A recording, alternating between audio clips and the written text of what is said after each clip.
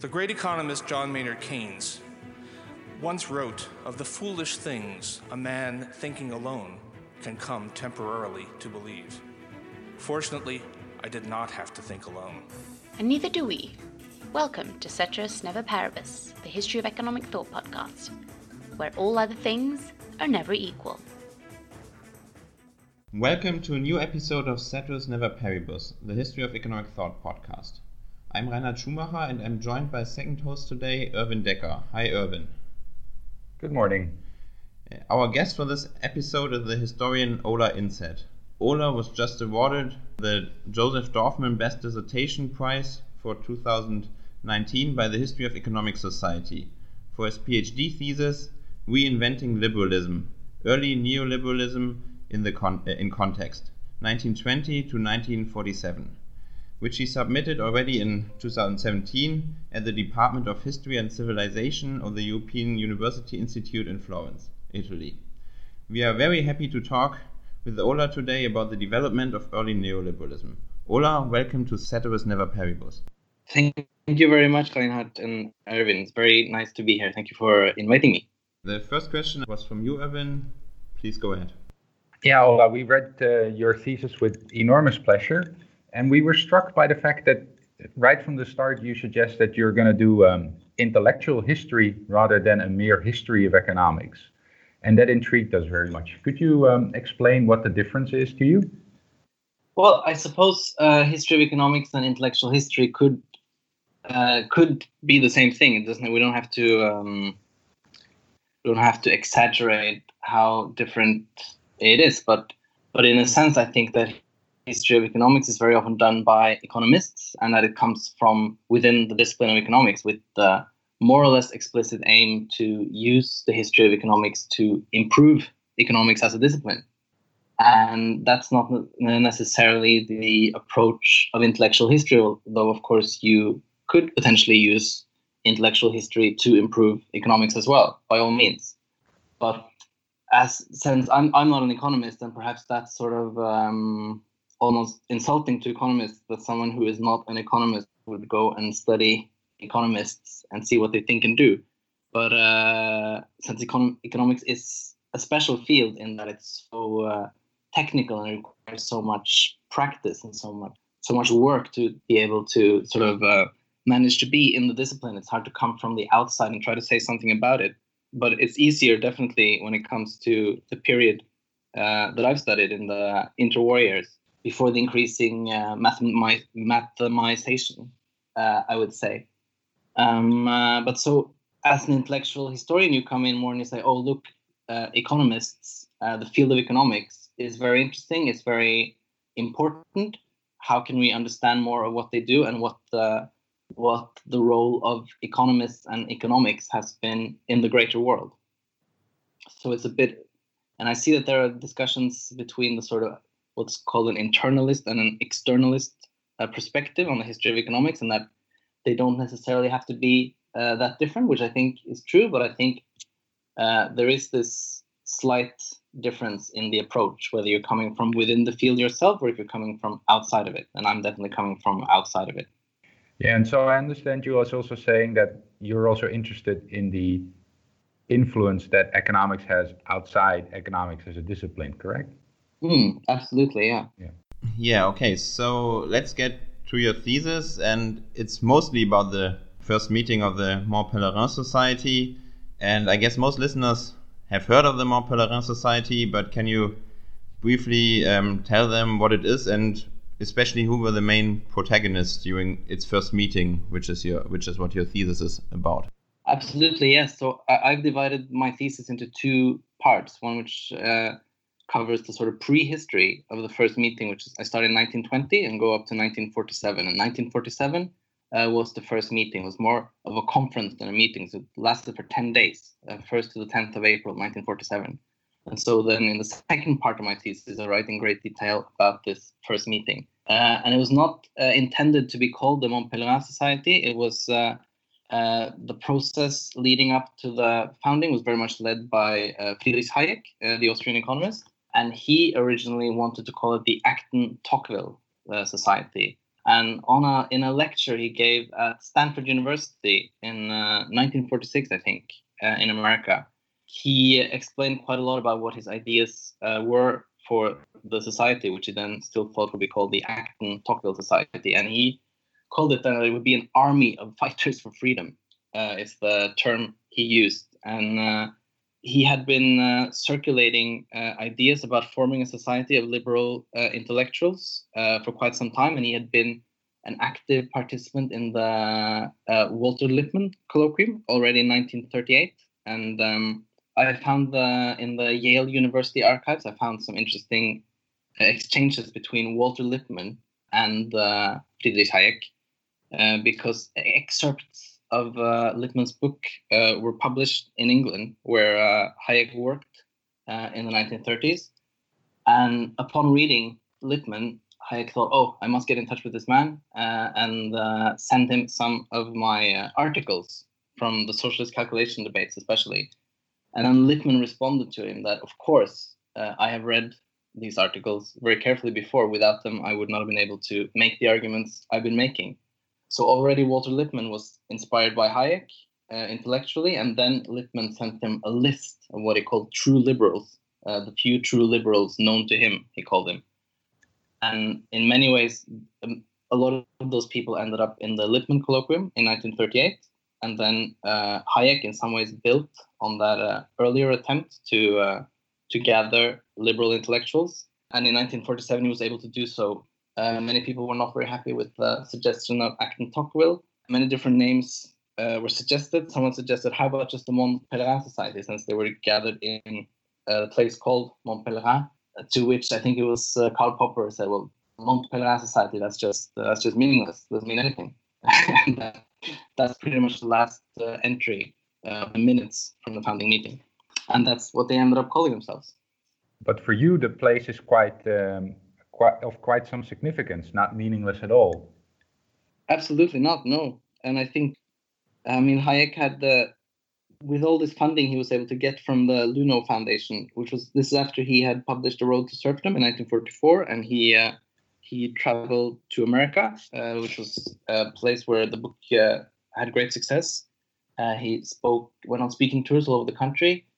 And it was Luno from the Volcker Foundation, of course, I'm mixing, sorry. The Volcker Foundation offered Hayek some money, both for him to have a secretary so that he, at the LSE, so that he would have more time to devote himself to his sort of political project of gathering what he referred to as true liberals in this organization. And in letters there, he said he would very much like for the meeting, since he wanted a strong American contingent, he was very keen on it to be in what he called neutral ground, especially Switzerland. And I've read a bit about the fact that it ended up in Switzerland. And William Rappard, who was actually given the honor of opening the meeting, who was based in Geneva. He was a Swiss national, although he was born in the US.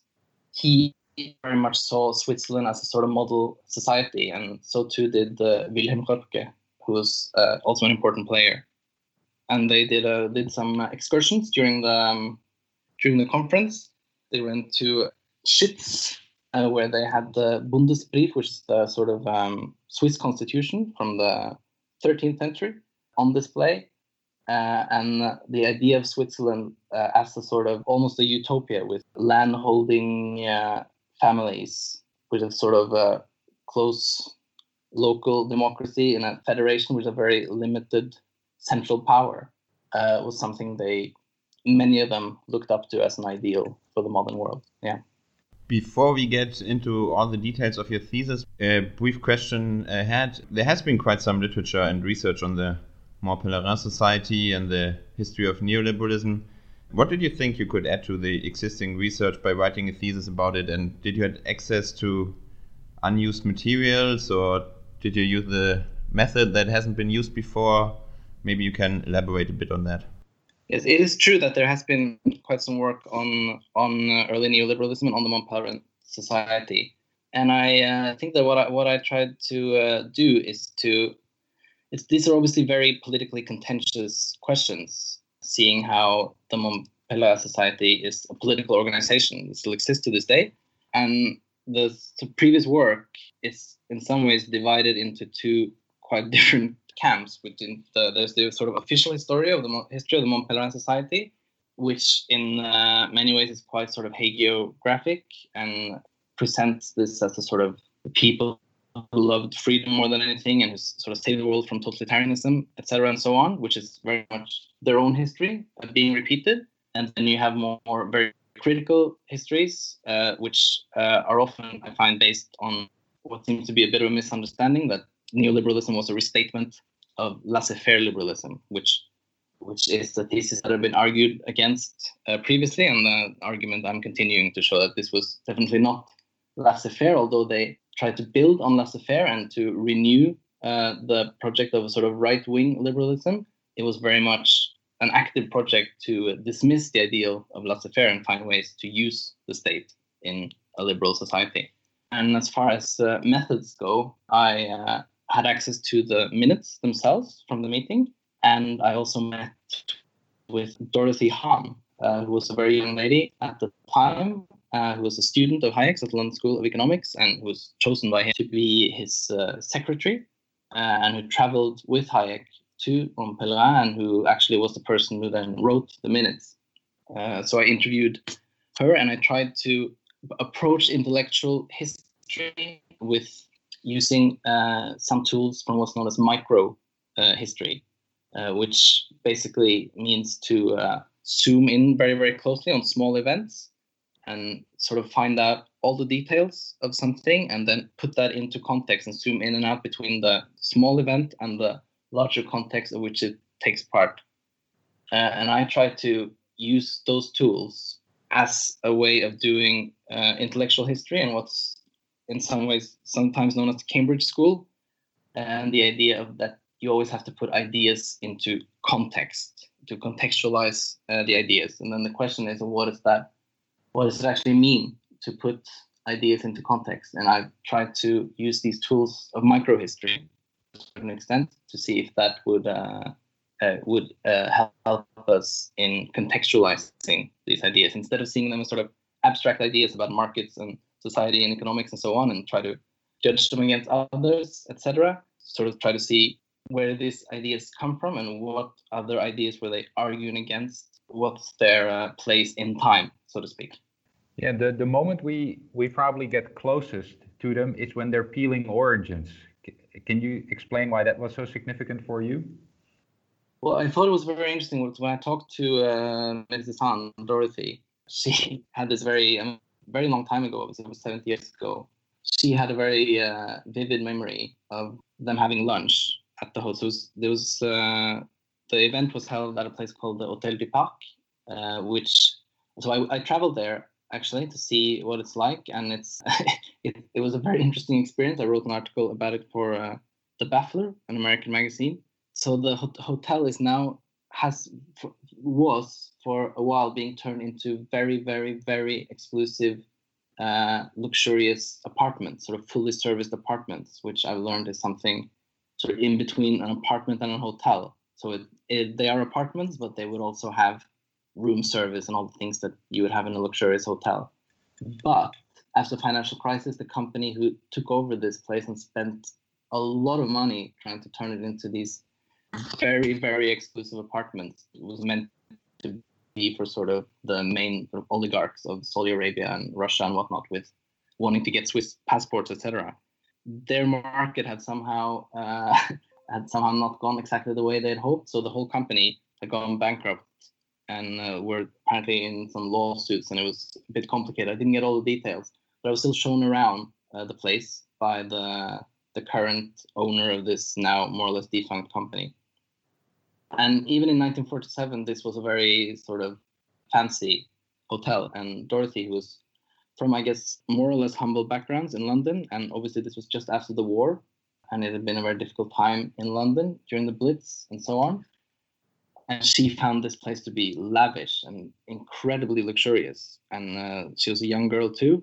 And at lunch one day, they were given oranges for dessert. And Dorothy had never seen or had never actually eaten an orange before in her life, she told me. And so she was very unsure what to do with it, which something caused her great embarrassment at the time.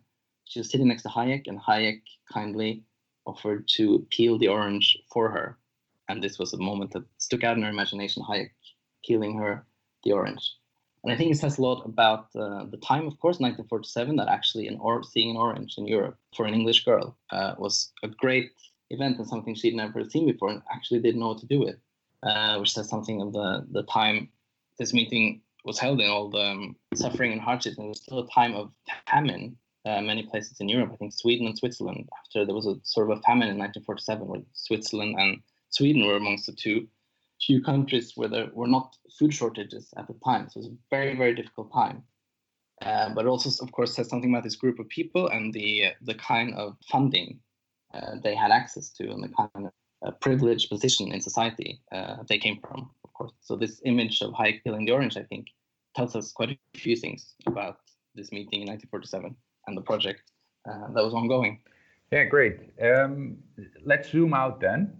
And I think one of the major arguments in your thesis is that of the dual argument. I think you alluded to it already a little bit in the sense that you place neoliberalism far away from laissez-faire liberalism and equally far away from the planning ideologies that were at the time prevalent on the left. So can you explain to us what the dual argument is to you and how it helps to get a grip on neoliberalism? I think because I came into neoliberalism through, I guess, a bit of a roundabout way. That when I studied my master's thesis, I wrote about the concept of totalitarianism, theories of totalitarianism, and the idea that that Nazism and fascism on one side and communism and socialism were two sides of the same coin almost, or expressions of the same sort of ideology or movement. And I wrote about a German sociologist called Franz Borkenau, who was one of the first people to use this term in this way. And then when I wanted to move on to a PhD, I found that the aspect of the sort of theory of totalitarianism, which I found most interesting, was the economic aspect, which was a bit sort of understated in most theories of totalitarianism that are famous, like Hannah Arendt, for instance. But it sort of lingers under the surface, the idea that government control of the economy, or even government interference in the economy, is something that totalitarian regimes, as they were called, of both the left and the right, had in common, and the idea that this sort of government interference or government control is what leads to totalitarianism. I wanted to investigate this idea much more closely, and that's why I found this idea in many ways comes from this group of people who met in 1938, where they more or less agreed to call themselves neoliberals, and who later founded Mont Pelerin Society. So I wanted to look at this idea that I found that this is actually a founding element of neoliberalism, is the idea that government interference in the economy leads to totalitarian dictatorships. So I want to look into that more closely, but reading these people's work, and I, of course, like most people, I would say, had the idea that neoliberalism was about getting the state out of the economy. But reading these works, of course, found that that's not necessarily what they're saying. So that's how I came up with the concept of a dual argument, that in a sense they're saying two things at the same time.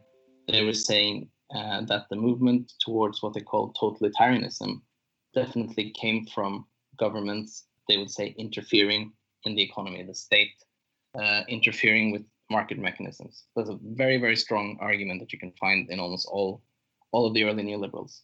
But at the same time, they're also arguing a bit more understated. They're arguing against the old-fashioned ideals of laissez-faire. Whereas you would think that someone saying that government interference in the economy leading to totalitarianism, they would say, well, then surely the government should stay away from the economy. But that's not actually what they're saying. They're trying to square that with a different argument, which is the idea that laissez-faire, the sort of almost not having a policy at all, those political ideals are not enough in the time in which they find themselves, where they according to their ideas, everything's going in the wrong direction. And so to just sort of sit back and let it happen is not an option. So they have to come up with a much stronger policy.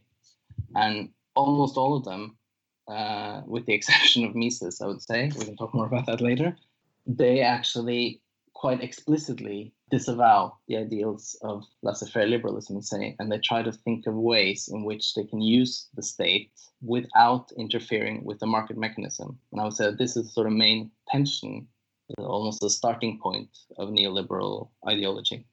And what would be some of the examples then that they would see as important functions of the state, as opposed to laissez-faire liberalism? Yeah, so that's how I was saying that it's quite understated in their published work, the degree to which they disavow laissez-faire liberalism. But in the minutes of the meeting, the sort of internal meeting, it's very clear, it's very strong, and Hayek explicitly phrases the introduction to the meeting in the first session that this is what we're here to do, is to discuss how we can use the state for what he calls liberal ends. He refers to it as, in The Road to Serfdom, he refers to it as planning for competition. So the idea being that economic planning shouldn't be something that usurps the mechanisms of markets and competition, but you should somehow find a way to plan for competition. And that's, of course, lies very much in the legal structure of market society. But there are all kinds of ways in which this sort of opens up a door for what I would call a sort of right-wing liberal, because they're very pro-capitalist, to put it that way, but to still think of ways in which the state can be in service of the market economy. So at the time they're writing this, they feel like states are something that's being used to take over from the mechanisms of market. You describe planning and competition as a duality, that they were considering that as a duality. Can you elaborate on how the early neoliberals conceptualize this duality of planning and competition?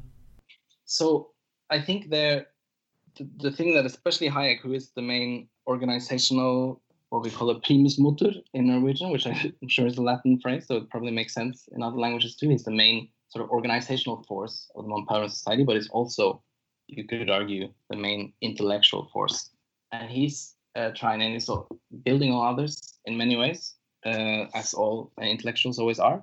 But he's trying to say that the question here is not whether or not we have the state, to have a state at all, but whether we have a regime of economic planning or whether we have a regime of a competitive order of competition.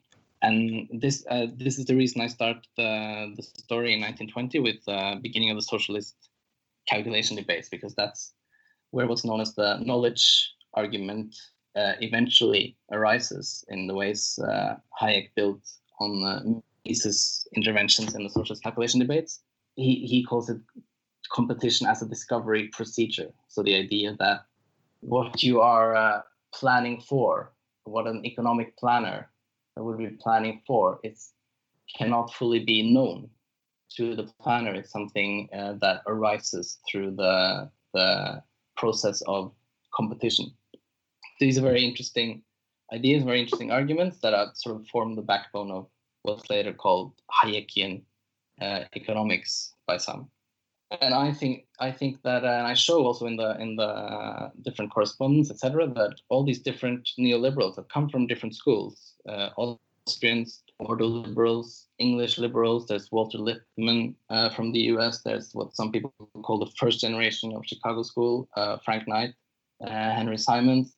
They all have very different ideas about a lot of things, but you can see that they all refer to the Austrian position in the socialist calculation debate as the starting point for the idea that you can use the state to build a competitive order in various ways. And that's a program or a process that Hayek wants to start at the first 1947 meeting. And as you can see from the debates in the meeting, they don't necessarily get a lot further in those debates.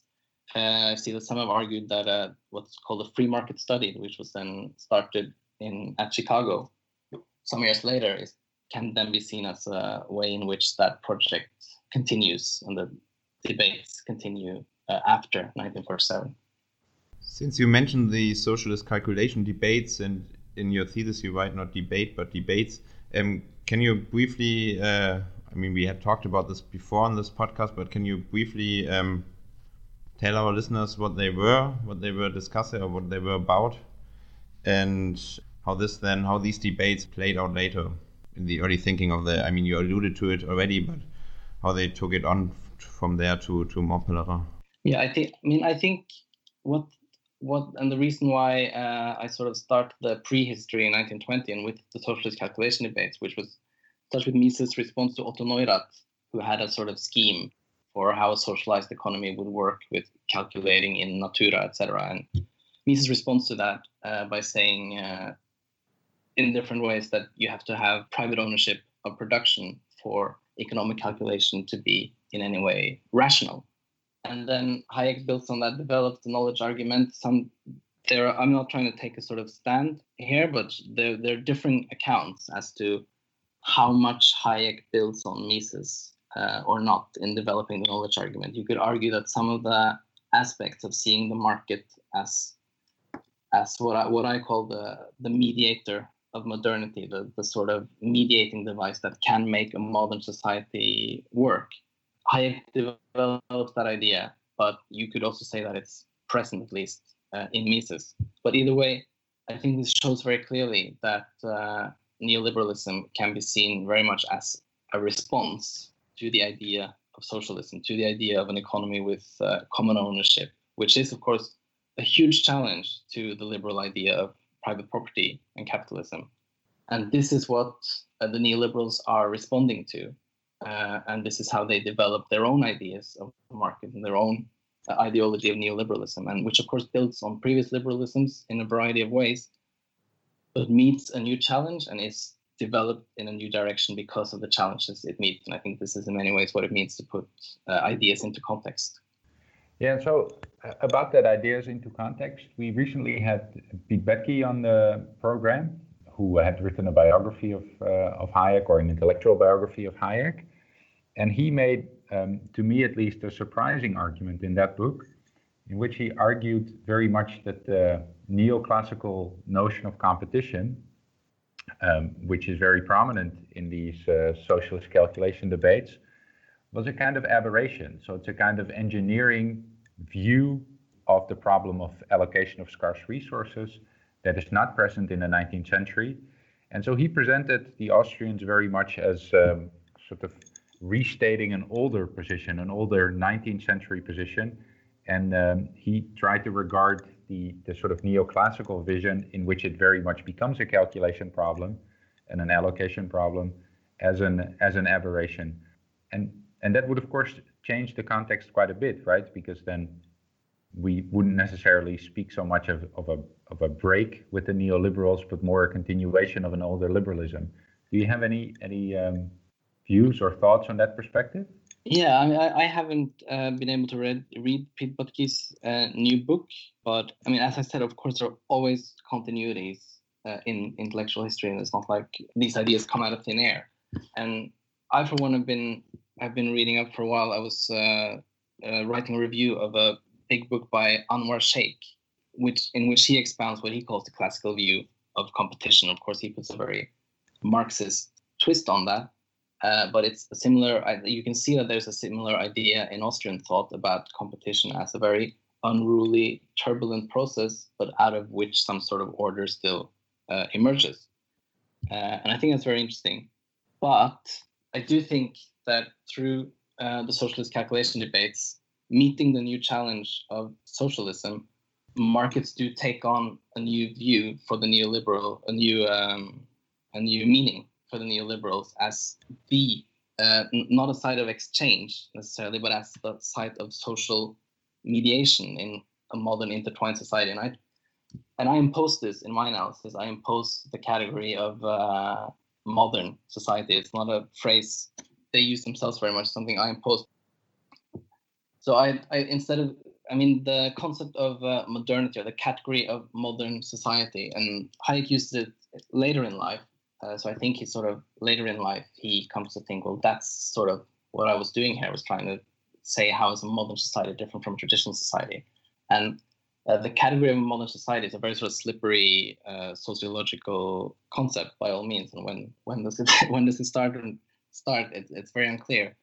But if you want to break it down into smaller pieces, you could say that the two main things that are happening around the time of the social calculation debates that you can call modern developments are first the intertwinedness, the economic intertwinedness of a whole world society that's somehow intertwined. That you have the actions of people in one place will affect people that they can't know, which is a very different thing from a very different social order than a traditional social order. And the second thing that's happening is, of course, the rise of democracy with universal suffrage, which is almost a brand new thing in the interwar years. And met with that challenge, I think we could say that the idea of what a market really is takes on a new meaning for neoliberals, because even though they're building on past ideas about markets, going back to Adam Smith and Bernard Mandeville, of course, it takes on a somewhat different meaning as the way in which a modern intertwined society can actually be coordinated and even work. And that is, we can talk more about opposed to, of course, the idea of democratic deliberation somehow coordinating a modern society.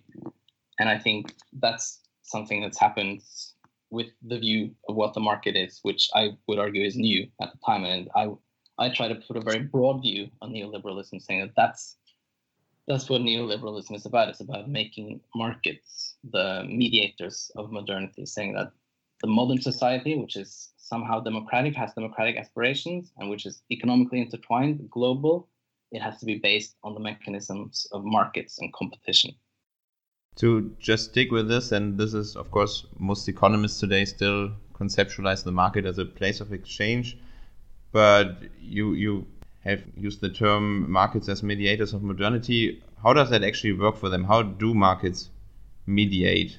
What role do they play? How does that work for them? Which mechanisms do they see there? Well, I think the idea is that the knowledge about society, what to plan for, how to organize society, what to produce, obviously, but also knowledge in a more abstract way too about who we are and what we're doing in the world, something that arises through our interactions with each other in the market.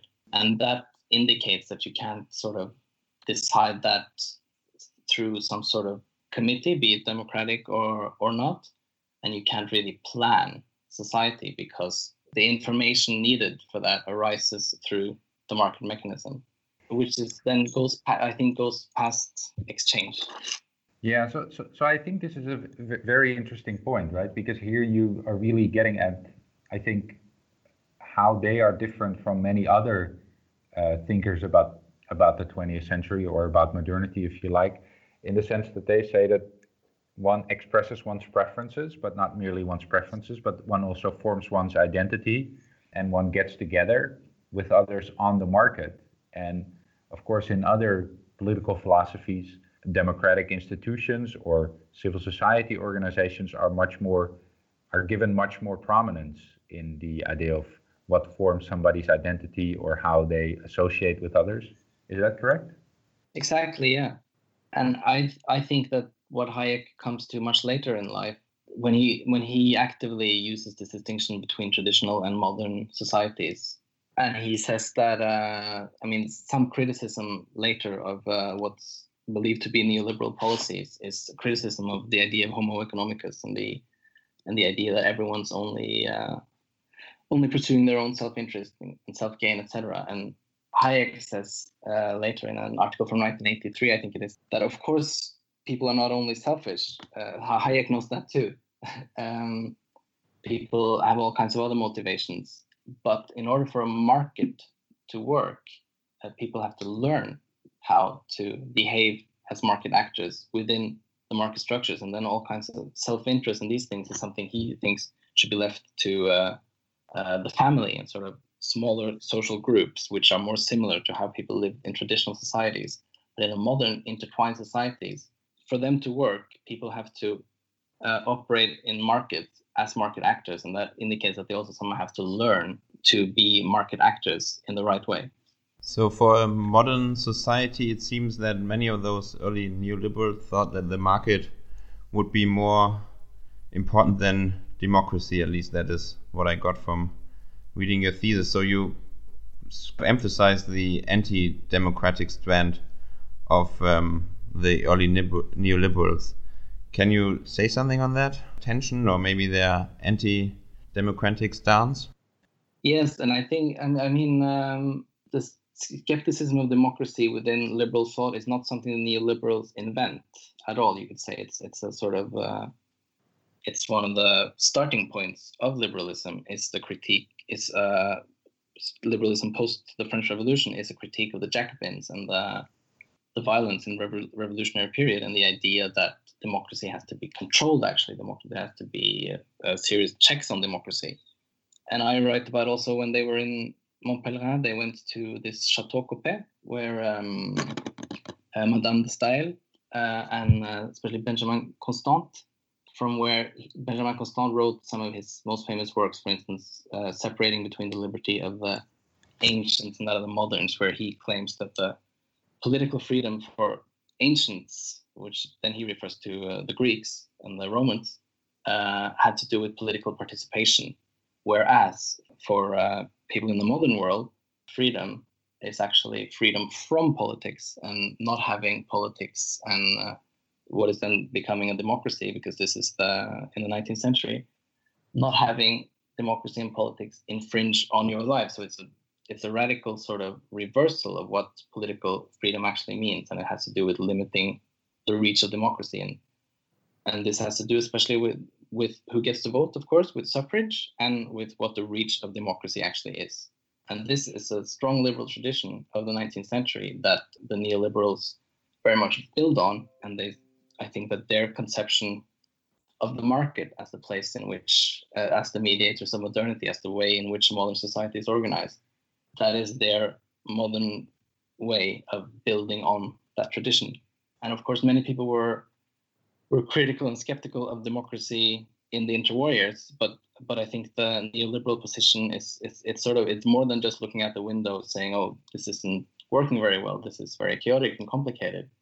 I mean, their theory, they have a serious theory about how democracy understood as actual rule of the people cannot possibly work in a modern society. So I think that's a very, very important aspect of early neoliberalism.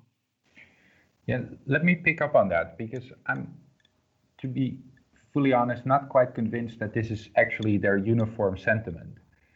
And for that reason, I think it's interesting that you situate them so heavily in Switzerland, right? Because Switzerland also poses an alternative model of modernity, if you like, right? It stayed extremely federalist, so much so that other people feel it's kind of an island of federalism in a global world almost, right? Sort of symbolized perhaps by the fact that they still haven't joined the European Union. But in Wilhelm Röpke's thought, you also find this sort of emphasis on smallness. There's even almost a sort of small is beautiful strand in his way of thinking. And that is quite different from thinkers who think about global markets and global capital flows. I'm sure you've read Quinn Slobodian's recent book, right, where he very much emphasizes the international dimension of neoliberalism. So would you also agree that there's a kind of a tension between some of the neoliberals who feel drawn to a kind of local self-governance, a federalist society, versus those who think very much about an international order of markets? Absolutely, that's definitely true. And I think Röpke and some of the order liberals are among the more conservative, in that sense, very interested in. There's a very interesting discussion during the meeting on agricultural policies, how to make, and which is in a sense is where this sort of one neoliberal idea of sort of a world of economic signals passing through market mechanisms, which is transnational, crossing all borders, etc., meets this more old-fashioned idea of a sort of local society in which has their own little business. And because in agriculture, of course, there are seasons and nature that you have to relate to, which doesn't necessarily fit into the abstract economic theorizing. And so Röpke, for instance, is one of those in that meeting who says there has to be some sort of insurance policy or some sort of market interference to protect farmers and to protect the farming way of life against the gyrations of a market economy. And that's the sort of tension that we definitely find. But I think the thing that unites them in a sense and unites the sort of idealization of Swiss federalism and idealization of the view of democracy as a sort of thing that's very old and it's developed very slowly and organically in the sort of Burkean sense, which also means that it's very hard to change it, and it's set up by I could argue, a few sort of privileged families, a few privileged fews, and it's very hard for others to come into that form of, and you could call it democracy because it relates to constitutions and voting, etc. But it's also, and I write a little bit about this and how in Switzerland at the time, of course, women didn't have the right to vote, and William Rappert even defended that idea at the time, and you could say that view comes together with a globalist view that Quinn Slobodian writes about, because it's the idea that modern society has to be still, even though democracy, it has to be a very, very limited democracy in which there are very clear limits as to what normal people voting can actually change. And I want to bring out this again because the idea of democracy, popular democracy with full universal suffrage, which we now think of as completely natural, I mean, it is a highly revolutionary idea that is rather new at the time. And of course, the big threat is that the majority of people not being property holders will somehow give democracy the power to actually change the social hierarchies significantly through democracy. It's a big threat to the liberal capitalist order, and that's I would say the threat that neoliberalism is in any way a reaction to, and that's responding to that threat is how the ideas of markets and competition are brought out. And they're not necessarily brand new ideas, but they're parts and bits of old ideas that have been mobilized against a new threat in a new context, and that's how neoliberalism arises. Yeah, thanks, Ola.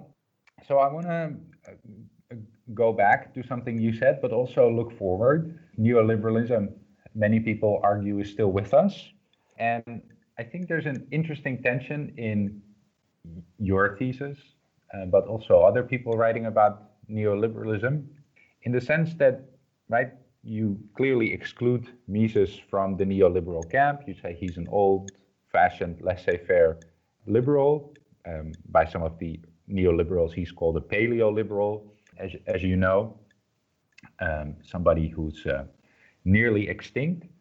But on the other hand, there's a sense in which people feel that he is perhaps the hidden agenda of neoliberalism. So even though they compromised in 1947 and were willing to accept state intervention, even argued that the state had to play an active role, the way that neoliberalism played out, or the way that perhaps the ideology played out, actually had much to do with Mises' political agenda, and not merely with the new program that the neoliberals proposed. Do you have any views on this?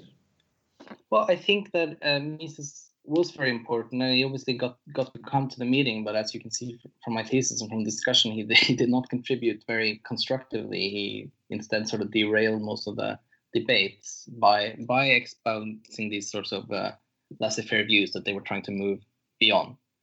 But there were also the whole conference was split in many ways, and Mises was the sort of far right of the conference, ruining lots of the debates by being laissez-faire. But you also had a sort of almost a left wing of people like Maurice Allais, the Swede Herbert Tingsten, the Dane Karl Iversen, who were much more taken by Keynesian ideas at the time.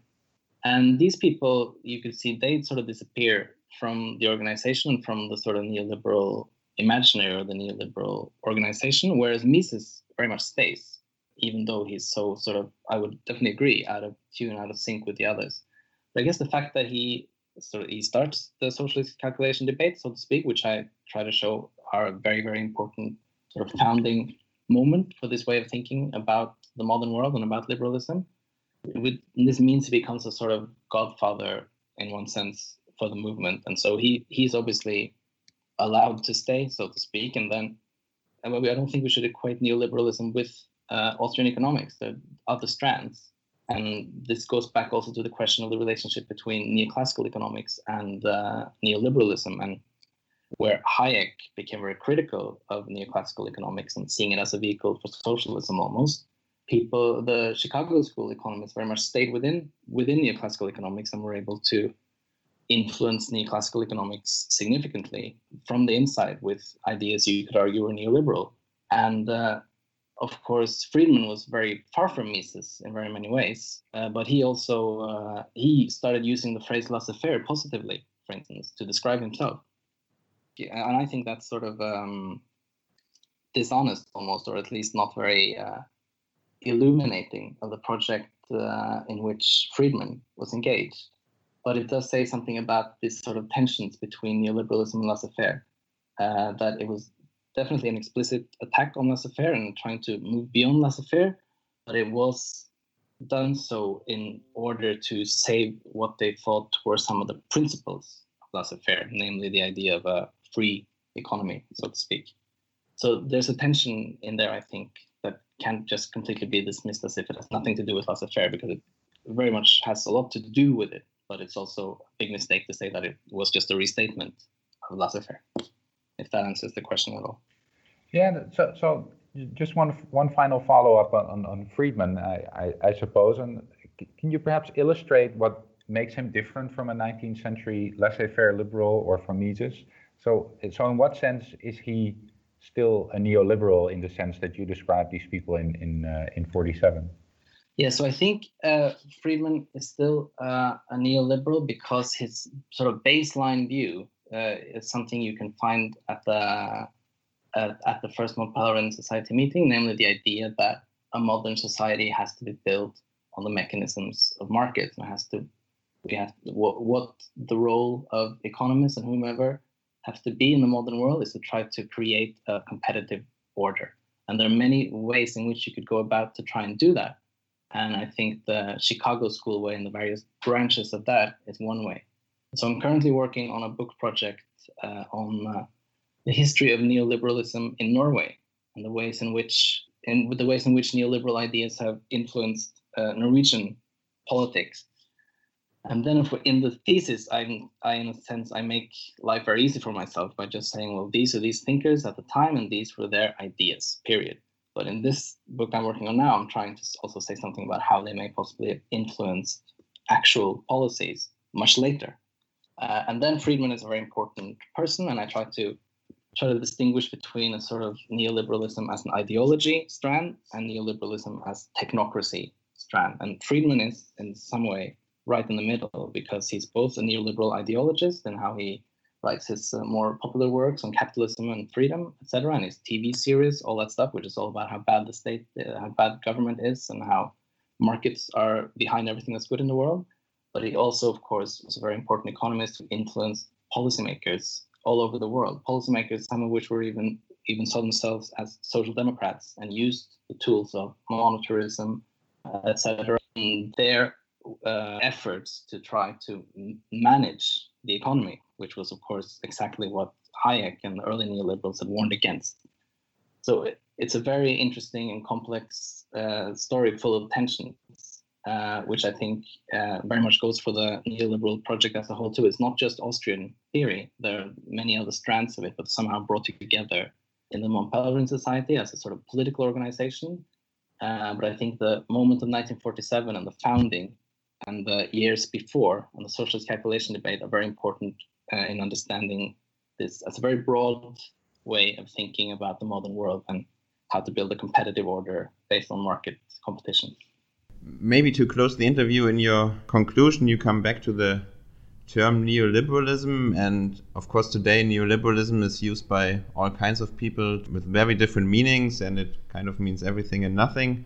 Some use it to describe everything they don't like, others use it to describe stuff they like. But in your conclusion, you actually say or write, rather than see neoliberalism as a set of now outdated economic policies regarding deregulation and free markets, I argue that it should be seen as something closer to what Michel Foucault called a political rationality, a way of understanding society, politics, and subjectivity, which is based on the original neoliberal conception of markets as mediators of modernity. So as I understand it, your thesis should also help us understand what neoliberalism really is and maybe get out of the muddle that today is surrounding the term. Can you briefly elaborate on what you mean by that and how we can actually use the insights of your thesis in today's discussion on neoliberalism? Yeah, well, I'm trying to move one step further now with working on the very concrete context of Norwegian politics, all the way up till the financial crisis in 2007, to see how you can use the term neoliberalism the way I understand it to make more sense of economic policies later. And of course, the most important step is to move away from the idea that neoliberalism is laissez-faire and neoliberalism has to do with removing the state almost somehow. And I think when you see it as a project to sort of anchor modernity in the mechanisms of markets, it becomes very broad, which can be unhelpful if you want to sort of distinguish very clearly between who's a neoliberal and who's not a neoliberal, etc. But I mean, what I find fascinating about it is the extent to which, I mean, as I'm sure someone have been able to pick up, I'm sort of politically on the left myself, but instead of just sort of decrying it as a sort of evil conspiracy to destroy the welfare state and take away the state somehow, to see their theories as ways, which obviously comes from, you could see it as a form of reaction in many ways, of course, but to also see that their critique of planning and their critique of economic organization and even deliberative democracy obviously has some good points in it and very important. So to start it from there, because obviously democracy is a difficult thing. Sorry guys, I sort of fell out of my own answer here. No, let me help you. So I've also recently been to a couple of workshops that try to study neoliberalism in different countries. And in those conferences, there was even talk of a neoliberal welfare state. Does that term also make sense to you? Is there a sense in which we can organize a welfare state along neoliberal lines?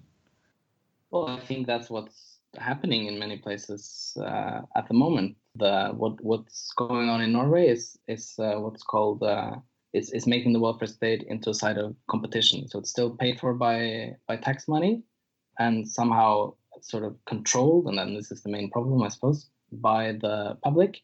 But there are capitalist companies making sort of bids and tenders to run various social services like old people's homes, like kindergartens, etc.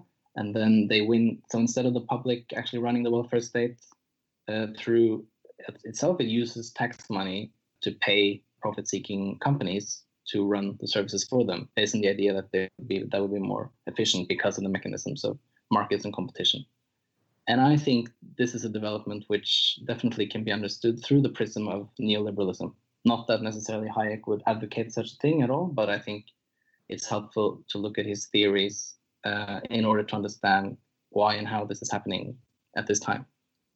Yeah, and that would relate then to something like a school voucher system that Friedman argued for before, right? Absolutely, which is also a welfare state provision of education or the right to education, but then leads to competition on the other end. Yes, I don't have anything to add. Okay. Thank you very much. Yes, thank you, Ola. Thank you, guys. I'm a little bit rusty on this, but I hope I was able to deliver some good content for your podcast.